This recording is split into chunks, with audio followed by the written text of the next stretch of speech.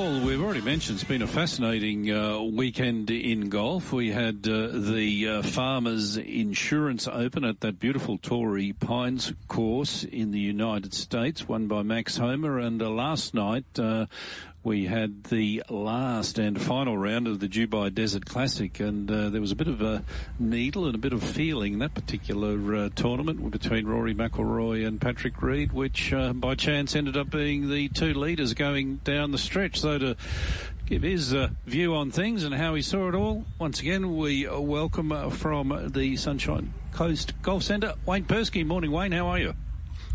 Morning, boys. Yes, it was a fantastic week. It was almost like a mini Ryder Cup last night. Yeah, how did you see it? There was we were just saying Rory's not sort of backing away from the personal nature of the event, was he? Even at the end, he said it meant a lot to him because of who he was up against. But geez, he showed his mettle on that last hole by laying up and then hitting a wedge in close and sinking the putt.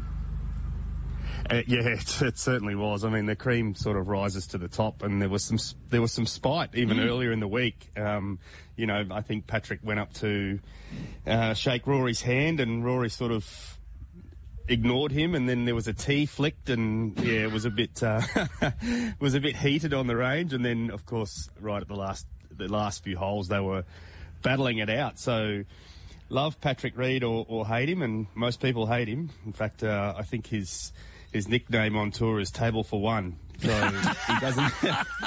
he doesn't have too many mates out there. And but look, love him or hate him, his short game is so impressive, and he's got some big heart. But Rory, obviously being Rory, took it to him and finally birdied the last two holes to win. So a win for, even though we weren't playing on the PGA Tour, it was a bit like the PGA Tour versus Liv, and the PGA Tour was victorious this time.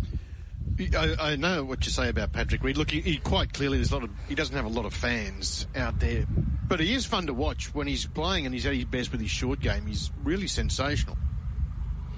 Yeah, well, you know, every story needs a villain, and you know, Patrick Reed is this story's villain. You know, he's this generation's sort of bad guy, and yeah, it makes it exciting. You know, towards the end there was extra feeling.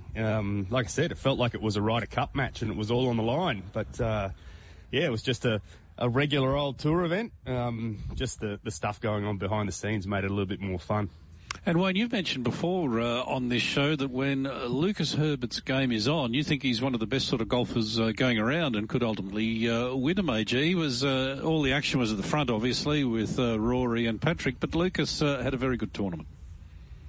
Yeah, like he's one of those guys that that when he's on, he will contend. And you know, first week back after a little layoff, he's been back here on the Sunshine Coast practicing with his coach Dominic Azzopardi, and you know, the word is that he was pretty happy with where his game's at, and he's gone over and showed us that. You know, he's one of those guys. He's not going to be like in the top 10 every single week, but he'll give it a shake when he's in good form, and that's the sort of player that you want to be. I was lucky enough earlier in the week to have a hit with Scotty up here at Coolum, and we actually spoke about that. I said to Scotty, it's time that you become one of those guys. You know, you've got plenty of money in the bank. You don't have to worry about where the next bills are getting paid. So let's go out this year and attack a little bit more. And he's promised me that he will. So we'll see how that goes, because there is a mindset of not wanting to make mistakes when you're out there. And Scotty said he wants to play a little bit more like he did when he was a kid, where it didn't matter if you shot 76, you just got to play again the next week. But if you had a chance to shoot 65, you should take it. And that's Lucas Herbert in a nutshell. You know, he'll go out there and he's going to leave nothing out there. Without giving too much away, we don't want you to do that about Adam Scott. Did he give you any insight or any different news about Liv and the PGA Tour? Yeah, so Scotty, he's gone with the PGA Tour model. He's pretty happy to stay there. He believes that that suits his lifestyle. He's got no problems with the Liv stuff. In fact, you know, he thinks it's great for the game. He also mentioned to me that the team part of it was attractive, and that he thinks that it'll probably be successful, but he's happy to stay over there on the PGA Tour. I think the 17 heightened events with an average prize money around $20 million, and for him it's all about majors, and he believes that he's still got the game to win some more and create a little bit more of his legacy. So, and I agree. I think that watching him play the other day, it takes a bit to impress me. I've seen some pretty good players, but the display that he showed the other day means he's in excellent form. So looking forward to see how he goes this year. Andrew, I think that means Adam took Wayne's money. Yes, there's no doubt about that. It was a display of driving that I'm not accustomed to, that's for sure. He was hitting driver on every hole around the Palmer Coolum course. Now, if people have ever played that course, it's quite tight. But, he took it apart. So that's what I said to him, go play like that all year. Tell me this way, the Palmer Coolum Resort course, I mean, we know the resort itself has a history, and there's word it's being refurbished and we'll get back to its former glory, but the course itself, has it been maintained? Was it in decent nick? It's quite spectacular. Really? Actually, it's probably as good as it was in its heyday. A lot of money's gone back in. In fact, the course superintendent at Palmer Coolum won the Superintendent of the Year at the recent Golf Awards. Okay. So, yeah, it would have taken a bit of work to get it back because it was pretty far gone, but it's absolutely magnificent at the moment. There's a lot of work going on at the resort, so hopefully Clive will not do anything silly and we can all enjoy playing up there again because it's really, really nice.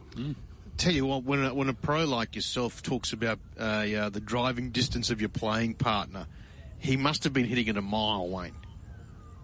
Mate, so far he's really fit, and he's probably, as fit as he's ever been. He's just driving it so straight and so far that there were lines on some of those holes that I'd never seen before. Taking it over water and driving it right up in front of the greens. It makes the game pretty easy when you're driving it 350 metres dead straight on every hole. All you got to do is chip it close, and he was doing that too. I think he had 7 birdies and an eagle, and didn't look like having a bogey. So that's what it's like. That's the difference between a major winning former world number one and us mere mortals. Funny, I suppose it just reminds you again, and you don't need any reminding, how good those blokes are when you see it close up again. Well, Jon Rahm at the moment is on a pretty impressive tear. He hasn't been able to get to world number one, but his last bit, they were saying that if he was to have a normal club handicap, it would be around plus 13. Plus 13? So with the slope that these guys play on, so your local club champion off a scratch marker, Jon Rahm has to give him 13 shots on the first tee. So okay, that's how far away. So these that means guys are. He'd have to hit 59 to break par. Correct, and he does that pretty often at his home course. He quite often kicks the shoes on the first tee and goes out there and shoots something in the very low 60s. So. Yeah, that's the difference. That's what you got to do to make it on the PGA Tour and the LIV Tour these days. And just on Scott, when he's back here, I mean, does he put the clubs away for 4 weeks, or is he always doing something or having a round here and there? Yeah, I think for these guys, like taking some time off means they only play like 18 holes a day. Scotty will play pretty much, like for him having time off means he'll get up in the morning, do an hour in the gym, go out and play 18 holes and be home by lunchtime. That's his day off. Okay. They never really take a massive amount of time away from the clubs, and if they do, it'd only be a few days. So, yep. And then when he's back working with his coach this week, so they'll be putting in, 8 to 10 hour days, trying to prepare. I don't know what there is to fix with what I saw the other day, but... Well, that was my next question. When you play a practice round with Adam, now keeping in mind, often the practice round is at a course that you're going to that weekend for the tournament, but as you did the other day up there on the sunny coast, is there something he's working on throughout the round that he's sort of mentally going through before every shot?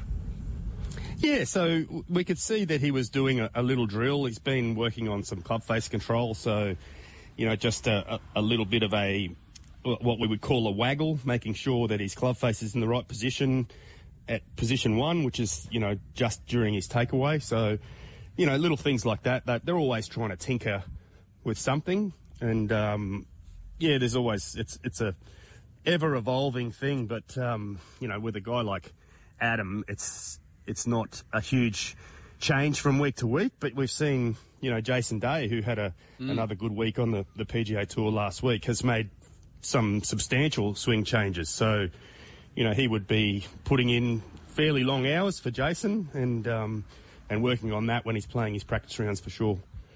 Oh, it's fascinating insight into the world of a world-class golfer.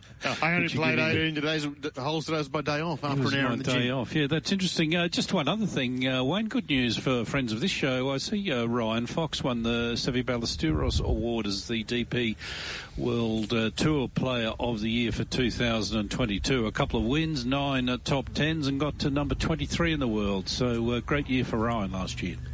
Fantastic, and such a nice bloke, comes from unbelievably good sporting stock. Probably the last guy that you'd ever expect to become a golf professional after his dad's like an all-black legend. You'd expect him to go into rugby, but Ryan is one of those guys that took a rugby body into golf and really, really consistent. So I'll be interested to see if he can back that up this year. He's going to have a chance at playing at Augusta, hopefully, and a little bit in America, so we'll be able to see what Ryan Fox has got. What always stands out for me, whenever he's playing around, it doesn't matter what nationality of the lad he's playing with, they always seem to be deep in conversation, whether it's someone from Spain or one of the Americans. He's obviously very affable sort of bloke and makes friends very easily. Yeah, well, us guys from down under, we tend to be a bit like that. We tend to like to chat. Golf's a bit different. It's kind of, watching the tennis this week, it seems very personal and very, stuck within your own team, and that's what a lot of people notice the difference between golf is that we do talk to each other. We do make friends. There are people that you don't really get along with so much. But, it's a little bit more, so it's not so us against them every week. So, Foxy is a really nice fella, and I'm sure he's got plenty of mates on the DP Tour, and he'll make some more on the PGA Tour. Now, speaking of the PGA Tour, the AT&T Pebble Beach Pro-Am is the tournament this weekend. Not too far away from the Phoenix Open, being Super Bowl a fortnight away. That's always a bit of fun. And the DP World Tour is still in the... Where are we? We're in Are we in India or Pakistan next week? Can you remember, Wayne? Mate, I think it's India. But how good is golf at the moment? We've got Pebble Beach. We've got golf in India. We've got, it's a really resurgent sport at the moment. And last night watching it, it's great. Live was so good. It's unusual for us to be able to watch golf live. We want every Monday night now, Wayne. Absolutely. I think that should be part of the new PGA Tour regulations. They need to play in the middle of the night so we can watch. Wayne, absolutely fascinating hearing about your practice round with Adam Scott. We're going to have to watch out now, Andrew, see if he takes driver every hole and just takes on unbelievable lines. Wayne, we'll chat next week, mate. Thanks, boys. Have a good week. Talk to you next week.